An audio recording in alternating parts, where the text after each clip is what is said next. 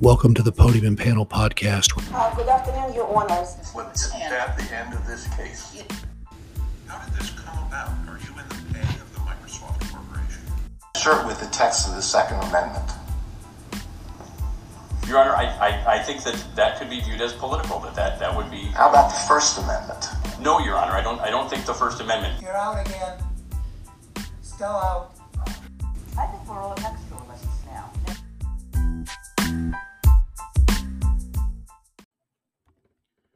Welcome to episode 88 of the Podium and Panel Podcast. My dad turned 88 last month, a good number. Happy birthday. So, yeah, thanks. And he's doing well. Today we're going to cover two cases. We searched for a third, but nothing that we found to be particularly within our lanes. Our lanes, sometimes as we've talked about, it can be broad, but we have to understand our limits as well. And so there you have it. The first case today is North American Elite Insurance versus Menard, Inc., an interesting Seventh Circuit case that deals with the settlement and obligations to excess carriers by primaries and those with large self-insured retentions. Don't call those insurance. Right. We'll get to that. We'll get to that. Easterbrook was on his. He was on a tear. Was on a tear, is right. The second case today is Viking River Cruises, Inc. versus Moriana, a Supreme Court case involving questions of the Federal Arbitration Act and bilateral arbitration claims and the Private Attorney General Act that California has in place for many years. With that, let's turn to the first case today, North American Elite. Does an insured with a $2 million self-insured retention owe a duty to its excess carrier to settle within that retention, absent language in the policy obligating it to do so? That is essentially the question the Seventh Circuit will answer when it decides North American Elite Insurance versus Menard, Inc.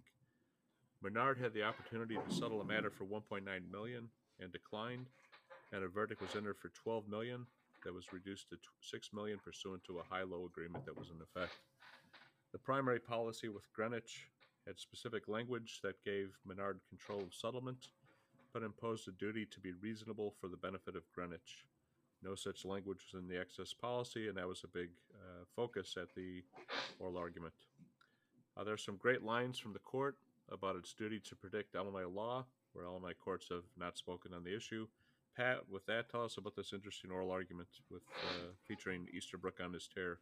He was, and I will say, not to be outdone, I believe it was just Judge Hamilton and Judge Wood were also on the panel, and they were very focused on more the substance of the issue. Judge Easterbrook was, don't call him Justice. Judge Easterbrook was very, he was annoyed that the case was even in front of them. He's like, why are you here? So apropos of one of the lines, I'm just going to play the segment of the argument where this comes up. And this is a line of questioning, though not as colorful the first time, that Judge Easterbrook gave to both advocates. So let me cue this up. So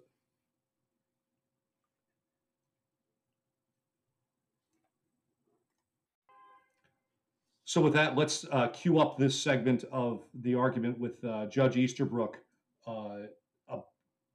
highlighting what his view of this situation is from a procedural perspective. Insurance company for unreasonable value. And that was closely followed by this circuit's decision in ATS Sports and Collectibles. I must say to you, as I did to Mr. Sterling, I don't see what this circuit's decisions, federal district court decisions, have to do with the price of bread. We're supposed to be figuring out what Illinois law is based on what Illinois courts have said. We're in violent agreement on that point. I merely wanted to point out that the Seventh Circuit has indeed followed the Illinois Supreme Court opinion in Boyles. And I agree, Boyles answers the question on the court. We better to say we've done our best. The phrase is we are ventriloquist dummies, and the question is whether you emphasize the first word or the second. Fair enough.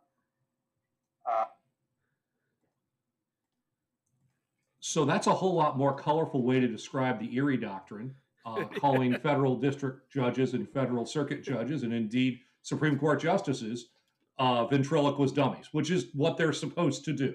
They're supposed to figure out what Illinois law is. And to their credit, there was a decision that came out this week, Bond versus United Equitable, where the Seventh Circuit had ruled in a case called Sigler versus Geico, cited in the Illinois Appellate Court opinion, Bond versus United Equitable, where the Seventh Circuit did just that. They predicted correctly what the Illinois courts would do on a particular issue of payment of sales tax and on total losses, sales tax and title transfer fees on total losses. So they get it right. So I think it was Judge Hamilton that said that the excess carrier here is trying to ride piggyback on what the primary carrier, Greenwich, had.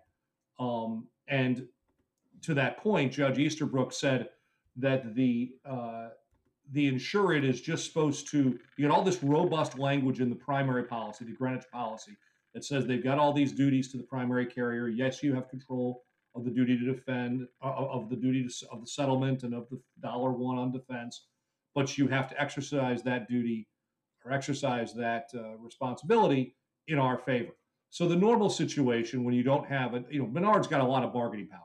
They can have a lot of control over the situation because they're a big insured. The normal situation is that the settlement and the defense obligations are entirely taken on by the insurance company, and they control whether the matter settles, and the insured has absolutely nothing to say about the situation. Not so when you get an insured that's big enough, and in some cases, a company like Menard, maybe they're even bigger than their insurance company. They've got a good deal of bargaining power, and they exercise it in order to get some control, keep costs down, keep the premiums low, and get control of whether they're going to settle a case or not. Well, sometimes that goes south, as it did here, and that exposes their excess carriers. Now, normally what happens is an insurance company that makes a mistake, it's got insurance on its insurance. Right. If it makes a mistake, it's got an excess judgment. Well, in this case, this is all going to the excess carrier. Now, they may have coverage for that, but it's just they would rather not have to pay for it at all because it affects their premiums on what they're paying on their reinsurance. Right. And there was this argument that counsel for the appellant, the insurance company, said, well, they've got a duty of good faith and fair dealing. No.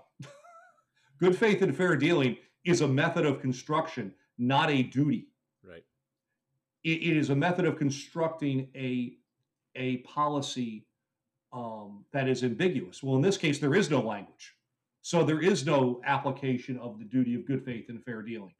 Now, if they were interpreting the Greenwich provision that had the language of this reasonableness imposed on Menards, and yes, and if it were found to be ambiguous, then you might look at this canon. But otherwise, not so much. And then we come to this issue that I of the deductible. And Judge Easterbrook bristled at the term self-insured retention. He says it's not insurance because it's not risk shifting. I'm not sure I agree with that. Part of the insurance is part of the overall package is you're going to self-insure for some of it, and that's called a deductible. Right. And it's to put some skin in the game, number one. But number two, it reduces the premium by the insured insuring some of the risk. But it's part of the overall scheme of the insurance. It's not some other thing. It's outlined specifically in the insurance that there's going to be a certain portion of claims that are self-insured. We call it, whether you call it a deductible or a self-insured retention, whether it's a defense and indemnity retention, whatever happens. Yeah.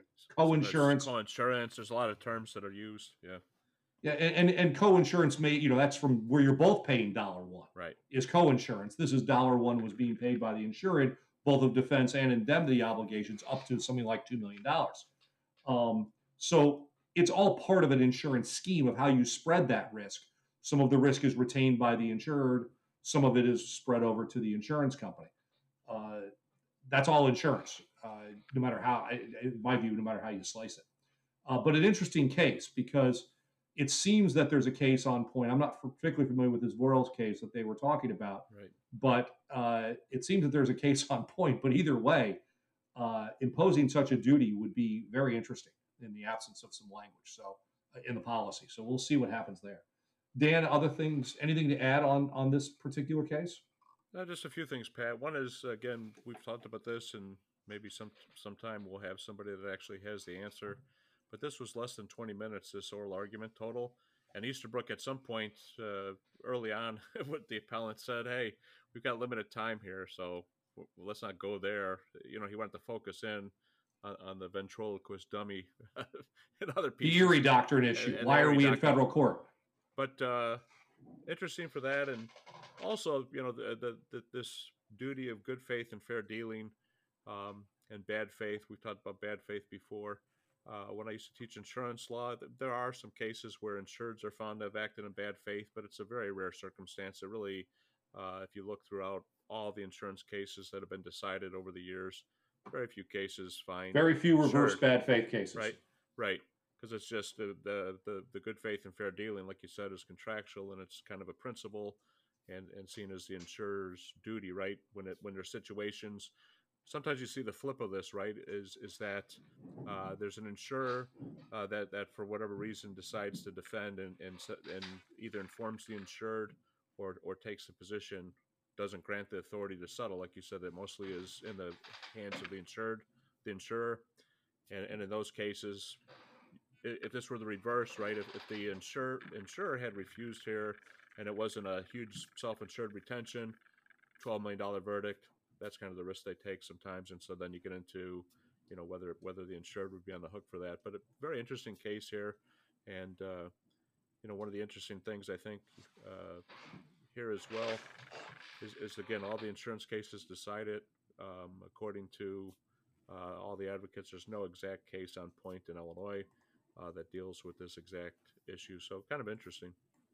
It is. To your point about the oral argument length, there was an argument this week a former colleague of mine had in front of the Seventh Circuit.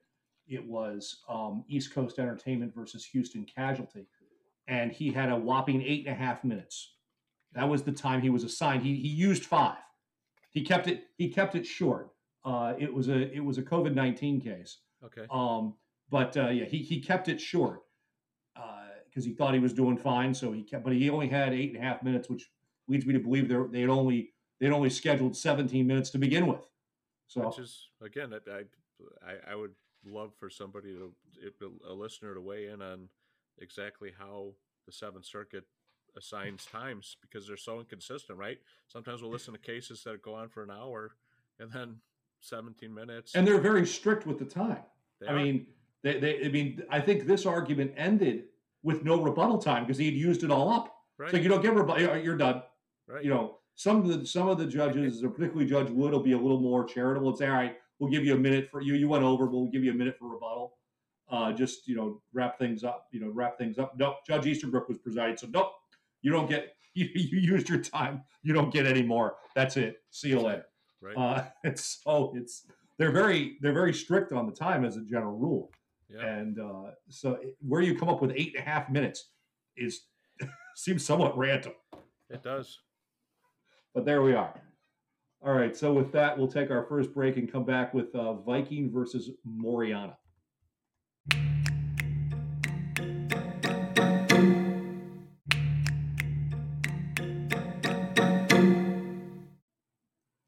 We're back for segment 2 of episode 88 of the Podium and Panel podcast, and for our second case, Viking versus Mariana. Whether the Federal Arbitration Act requires enforcement of a bilateral arbitration agreement, providing that an employee cannot raise representative claims, including under PAGA, the Private Attorney General's Act in California, is the issue presented in Viking Cruises Inc. versus Moriana, that was argued this week before the Supreme Court of the United States. Moriana was a sales representative for Viking and claimed that her last check was incorrect, but then brought a representative claim on behalf of all employees under PAGA for all employment claims for all employees despite the arbitration clause and the following class action waiver in her employment contract. Quote, there will be no right or authority for any dispute to be brought, heard, or arbitrated as a class, collective, representative, or private attorney general action, or as a member of any purported class, collective, representative, or private attorney general proceeding, including without limitation, uncertified class action waiver, end quote. One of the central issues in the case is whether PAGA is a procedural or substantive rule of law. That is, does it merely create a mechanism for aggregating claims or does it create a cause of action? the Ninth Circuit held that the FAA did not preempt the plaintiff's claims. Dan, tell us about the oral argument. Thanks, Pat. And a couple of things I want to talk about. You and I think yesterday or the day before, when we were talking about getting ready for this case, when I first listened to it, it seemed like Paul Clement, who we've talked about as an exceptional, frequent advocate before the Supreme Court of the United States. Over 100 arguments. Yeah, and it really seemed like he was getting a lot of pushback as the appellant for Viking Cruises. But then when I listened to it again, and when you read the kind of summaries on SCOTUS blog and in other places, and you think about and listen to most of the justices, maybe with the exception of the three liberals, the appellee seemed like not many of the justices were buying this. And there's some history here. And I think for the listeners, it's good to know about two cases that were substantially talked about extensively in the case. The first is Epic. Epic Systems is a 2018 case that involved the National Labor Relations Act and the Federal Arbitration Act. In that case, I think it was a 5-4 court, held that Congress has instructed that FAA arbitration agreements providing for individualized proceedings must be enforced. And you read the language here, Pat. It's very clear. They specifically mentioned Private Attorney General's Act. Right. And in Epic in 2018, the court said nothing in the Federal Arbitration Act savings clause or in the National Labor Relations Act saves or otherwise affects that ruling. What the court said was, quote, courts must enforce arbitration agreements according to their terms, including terms providing for individualized proceedings, end quote. So that's one thing. The second thing that listeners might hear if they listen to this argument or read any of it is there's a case, Iskanian, which was a California Supreme Court case from 2014. And what that said was that arbitration agreements purporting to waive a right to bring representative actions under PAGA are unenforceable under California state law. And there was a lot of talk at the oral argument and a lot of questions, as you mentioned, about whether this is procedural or substantive. Also, whether the state's rights can be waived via contract, right? Because this is intended to enforce the labor code in the state of California. One of the interesting things is again, the Iskanian was in 2014, so I think Kagan and Sotomayor kept saying, well, this was not, in PAGA was not intended to kind of play games with the Epic ruling, right, that it was before. But one thing that is very true is that the Supreme Court has not been very receptive to California actions and encroachments on the Federal Arbitration Act. And so one of the things that I read about in getting ready for this is that many petitions for cert involving PAGA in the last several years have been denied by the Supreme Court of the United States, including in October, DoorDash had filed a petition for cert on very similar facts. But I guess what happened in the DoorDash case was that DoorDash settled with the plaintiffs in that case. And so the court may have decided that this was not, in fact, a good case for argument. So, as you said, a lot of time was spent on this procedural versus substantive arguments. A lot of questions about whether, again, via private contract, you can usurp or override the enforcement schemes that a state such as California had put in place. One of the interesting questions I think that Nelson, who argued for the appellee in this case, the plaintiff, was asked is that California is the only state in the union, it seems, that has, in fact, this kind of PAGA scheme. And one of the interesting things I think that Clement pointed out in rebuttal is that... And in his main argument. And his main argument is no other state filed an amicus brief in this case. Nobody else came to try to support California's position vis-a-vis PAGA and its enforcement provisions. So a lot of the a lot of discussions. One of the things I think that you and I talked about, and I still have no idea what in the hell was being talked about, but this is maybe one of the last instances where we get some of the Breyer, the befuddling that He Chief even Justice befuddled Roberts, himself with the argument, yeah, that or Chief the hypothetical. right? That Chief Justice Roberts talked about in his retirement letter, congratulating him, and I thought it was a joke at first, and then I looked and like, no, he was right, and it is you. And I've talked about Breyer. He has these hypotheticals. He's very conversational sometimes. Okay, we have to do this, we have to do that, but the thing that if listeners listen to this oral argument, that may befuddle them as much as it did you and I, Pat, is he asked the question about what if you put a spider next to an arbitration clause, and then with the spider, it said that that no arbitration was possible, and I don't know what the arachnid had to do with the arbitration. I don't know. The advocate, I commend him for not saying justice. I haven't the foggiest idea what you're talking about. I don't know what he was talking. I mean, he tried to go along with it, but I listened to it twice. I read it, and still I read it again this morning ahead of this podcast, and I still have no idea what he's talking about. Yeah, I don't know what the spider has to do with it. You know, one of the questions I think that was asked here, and it'll be interesting how the court decides on this. But one of the things here, I think that at least Kagan, Sotomayor, and Breyer, and a couple of the other justices maybe were pressing on, is this kind of concept. I think at one time, you can't, it's subject to arbitration, but then I think what some of the justices were trying to get at is that if only the individual can only arbitrate their individual labor dispute, then there's no mechanism to enforce the PAGA, right? For the state to enforce its kind of public policies and issues here. And again, I'm not sure that that's going to be persuasive to the justices.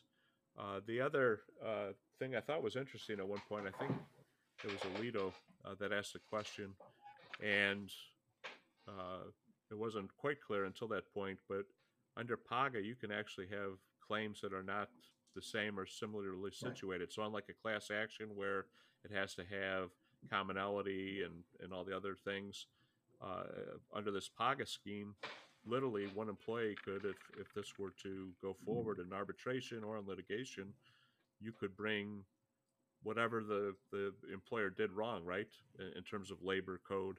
And so you could just imagine that you'd have this disparate group of many people. And I think Clement, we talked about his phenomenal rebuttal in the guns rights case. I think here, one of the things that he really pointed out, it might be instructive for the justices, is that 17 PAGA cases get filed a day in California. And so it's a real issue, right? Because again, these things sound like they could be very unwieldy because they don't have the same characteristics as a class action and the requirements of commonality and typicality and all the other stuff that is required under class actions. The only other thing I'll say, and then I'll let you talk, Pat, is that there was some comparison to the Fair Labor Standard Act, and Clement really, I think, tried to bring home that those actions are very similar to this in terms of the kind of size and scope, and that those things, as mentioned, the Supreme Court of the United States and other courts have strongly enforced the FAA, right, and its regime. The only other wrinkle, I guess, here is that, unlike EPIC, which involved the National Labor Relations Act, this is a state law, and so there were some questions about that. Is there a difference? Because can states do things that are they preempted by the FAA to the same extent that the federal is? So, Pat, with that, I want to say I have to say I was unaware of this statute or this mechanism in California until I listened to this case, and given the numbers that were thrown out of people that are these cases that are filed, I want to harken back to there was and there was actually the term was used these private attorneys general. The Supreme Court's heard another case this term with private attorneys general. On the flip side, politically, in the Texas case, Right. that in the same kind of a thing, but for an entirely different purpose. Right. This seems to be PAGA seems to be for the purpose of enforcing labor laws, whereas the Texas case was for the purpose of enforcing an abortion restriction. Now, there's not a constitutional dimension to this in the same way there is in the abortion context. The constitutional dimension here deals with the supremacy clause and the language of the Federal Arbitration Act and whether there is this implied supremacy. And as I think it was Justice Sotomayor said, some of my colleagues aren't a big fan of implied supremacy. Right. Almost like saying, I know you guys want to rule in favor of the petitioner here, but you guys always say you don't believe this, was really what she was saying. Right. But it is the states have a lot of tools in their toolkit that they can use. And the question is whether this particular tool is preempted by the Federal Arbitration Act. We'll see if it is. The private attorney general's statute essentially in the Texas abortion case was created to get around standing and a whole bunch of things arising out of, and to make it very difficult to enjoin in the abortion context. This, as quite rightly pointed out by Justices Kagan and Sotomayor, wasn't crafted in order to get around Epic and Concepcion, but rather it stands alone, and it whether it does effectively get around it, we'll see. In listening to it, I don't see why the court's previous jurisprudence doesn't bar these claims. PAGA does not create a cause of action. It creates a manner to aggregate claims that, as Dan pointed out, and as what the opening kind of said, have no earthly business being together. But the state wants to create a procedural mechanism. It certainly can do that. The question, can it do that in the face of an arbitration clause that specifically says you can't do that? We'll see. We'll see. So with that, we'll take our next break and come back with our usual segments: Rule of the Week, COVID-19 update, and predictions sure to go wrong.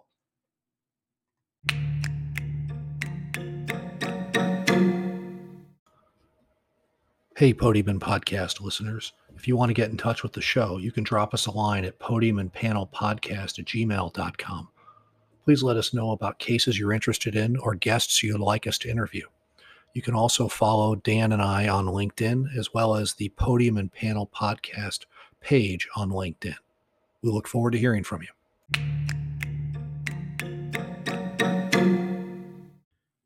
We're back for segment 3 of episode 88 of the Podium and Panel Podcast. And we're going to start off with our normal segment. We don't have a third case today, as we said at the top, so we're going to talk about business interruption for COVID.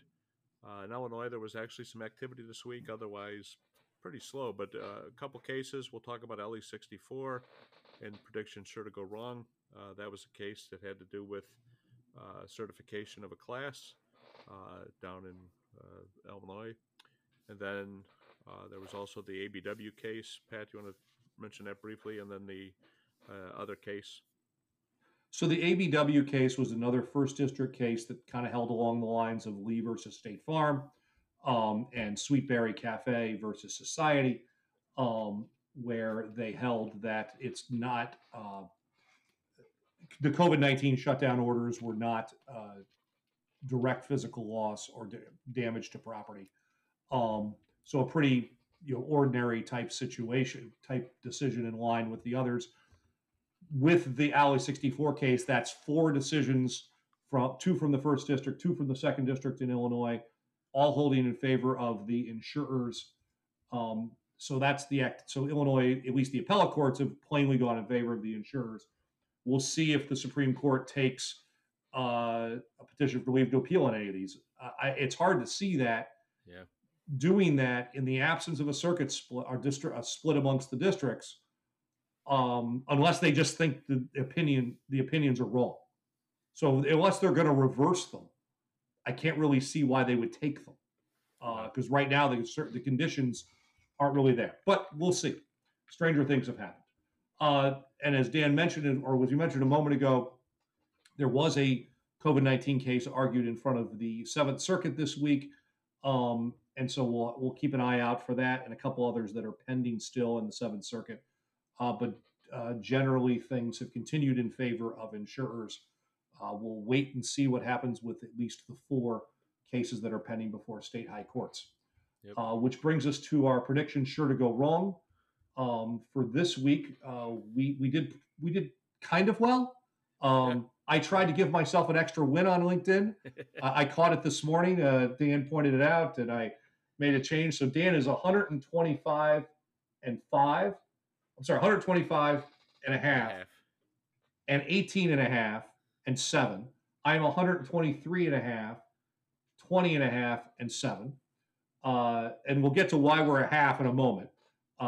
Wilson versus Breeze. This is the poor lady that tripped and fell at the school, elementary school, walking into a craft fair, and the court reversed, holding that failing to cover that the act did apply, but there was a question of fact as to whether their conduct was willful and wanton.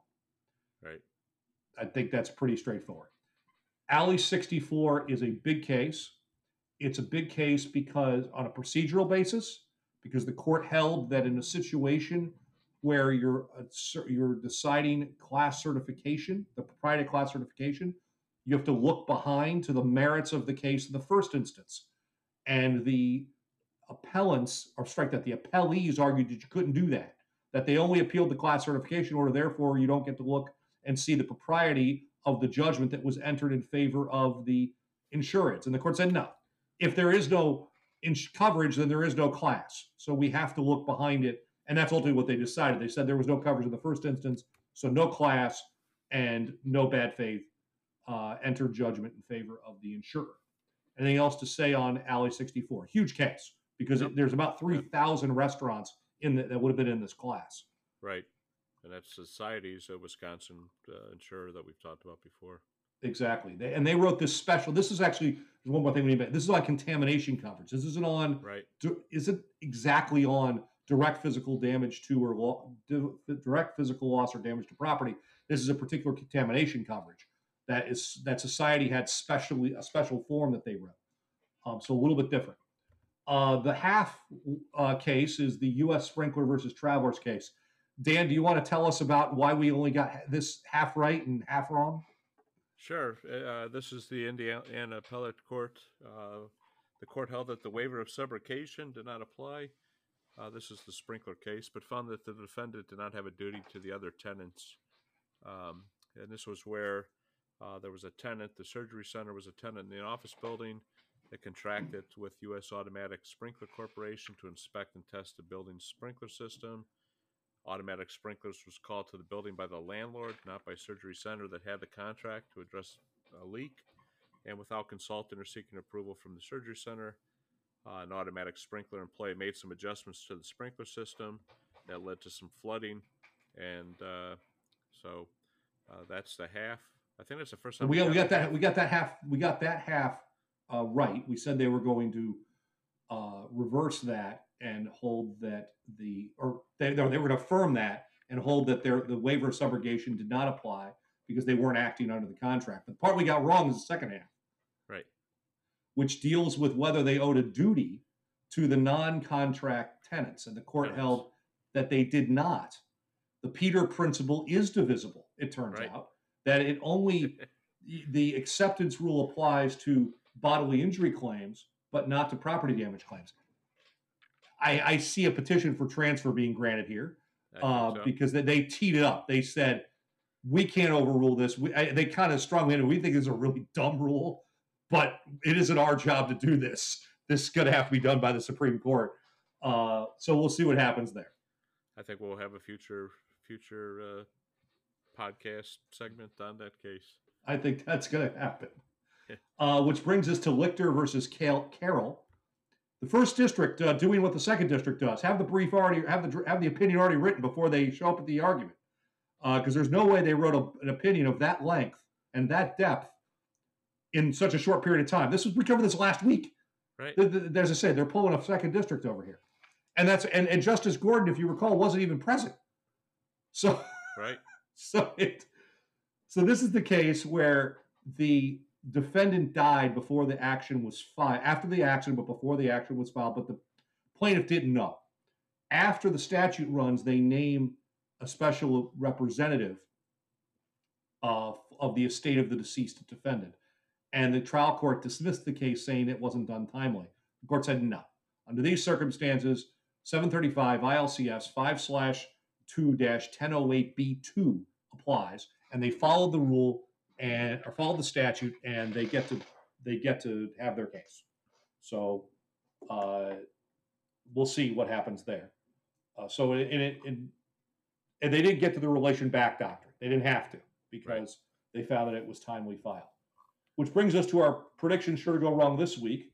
Dan, North American Elite versus Menard, affirmed? Affirm. Yeah, I think pretty easily affirmed. And Viking versus Moriana, reversed? I think it gets reversed after listening to it again. At first, I thought it was affirmed, but the more I listened to it and read about it and thought about it, I think it gets reversed. I think I'm not even sure it's going to be 6-3. But Breyer was very much on the fence. He may join the more conservative justices on this. It might be 7-2. It might be 7-2. I'll call a number. I think 7-2. 7-2. I don't think Kagan and Sotomayor are going to. No. There's no chance. They were not on board. Nah, they were not on board. No. But Breyer, we'll see what he does. He might be able to be persuaded. And he's on his way out, so. I don't know how that cuts, frankly. I don't either. Who knows? All right, which brings us to the rule of the week. Dan, why don't you tell us about the rule of the week? Sure. Our rule of the week is the rule of 4. It's a Supreme Court informal rule. It's often a subject to informal questions. Really? It's not written? It's not written at all. Nope. Okay. Imagine that. It's a penumbra. It's not even a Supreme Court procedures or rules. It's often a subject of questions. Why does the court have this rule? As mentioned, it's unwritten, no law, and it's not mandated by the Constitution. One strong theory is that it protects a court majority from controlling the docket, but it also can be used to address or not vote to hear a case where those who would vote know the votes likely are against them. Justice Frankfurter long ago said of it, quote, "The rule of 4 is not a command of Congress. It is a working rule devised by the court as a practical mode of determining that a case is deserving of review. The theory being that if 4 justices find that a legal question of general importance is raised, that is ample proof that the question has such importance. This is a fair enough rule of thumb on the assumption that 4 justices find such importance on an individualized screening of the cases sought to be reviewed," end quote. But keep in mind the most important number for SCOTUS is 5, as Justice Brennan often noted. You need 5 votes, as we just talked about, to have a majority. And again, it's we see this in various contexts. And one of the ways it comes up is people sometimes will ask me, there's a split of authority or something's coming up and someone's going to file a petition for cert, and how does it work? And so what happens is the justices get together in conference. They review all of the petitions for cert. And again, sometimes they don't vote immediately. The case in Texas, for example, went for 10 weeks or so from conference to conference. It gets pushed back. Sometimes they will collect a large group of opinions like they did with both gun cases and with qualified immunity cases in the last couple of years. They had like 12 of them and then denied them all. Right. They had like 12 of each, and then they were like, oh, they're trying to pick which one they're going to. Then they denied them all. They got carried over for like a year, some of them.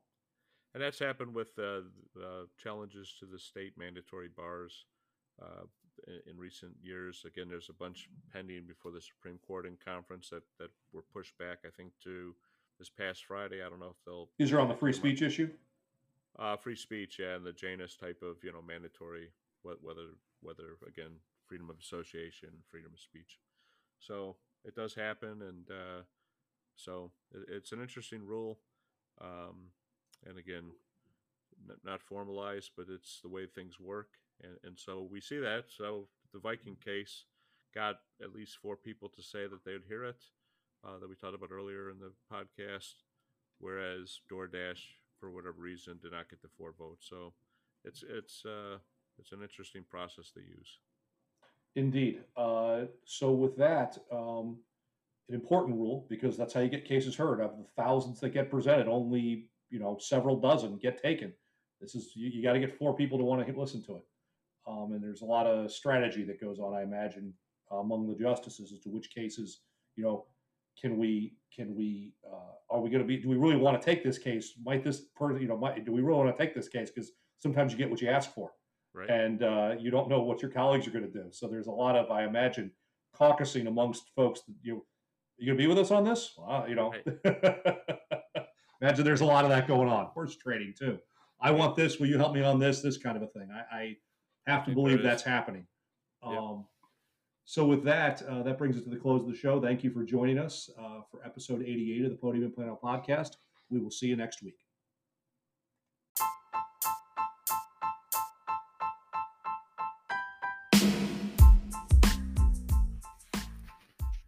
I'm Dan Cotter, and on behalf of my co-host Pat Eckler, we thank you for listening and look forward to having you join us again.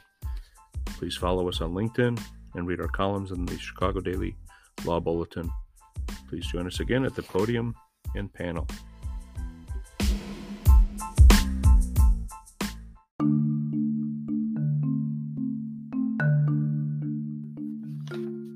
Each episode on the Podium and Panel podcast, we will cover several oral arguments and decisions in civil matters at the Illinois Appellate Court and Illinois Supreme Court, with the occasional coverage of SCOTUS and other appellate courts. The purpose of the podcast is to inform of developments that may affect business and are not to be considered legal advice. They do not create a lawyer-client relationship. Information on previous case results do not guarantee a similar future result.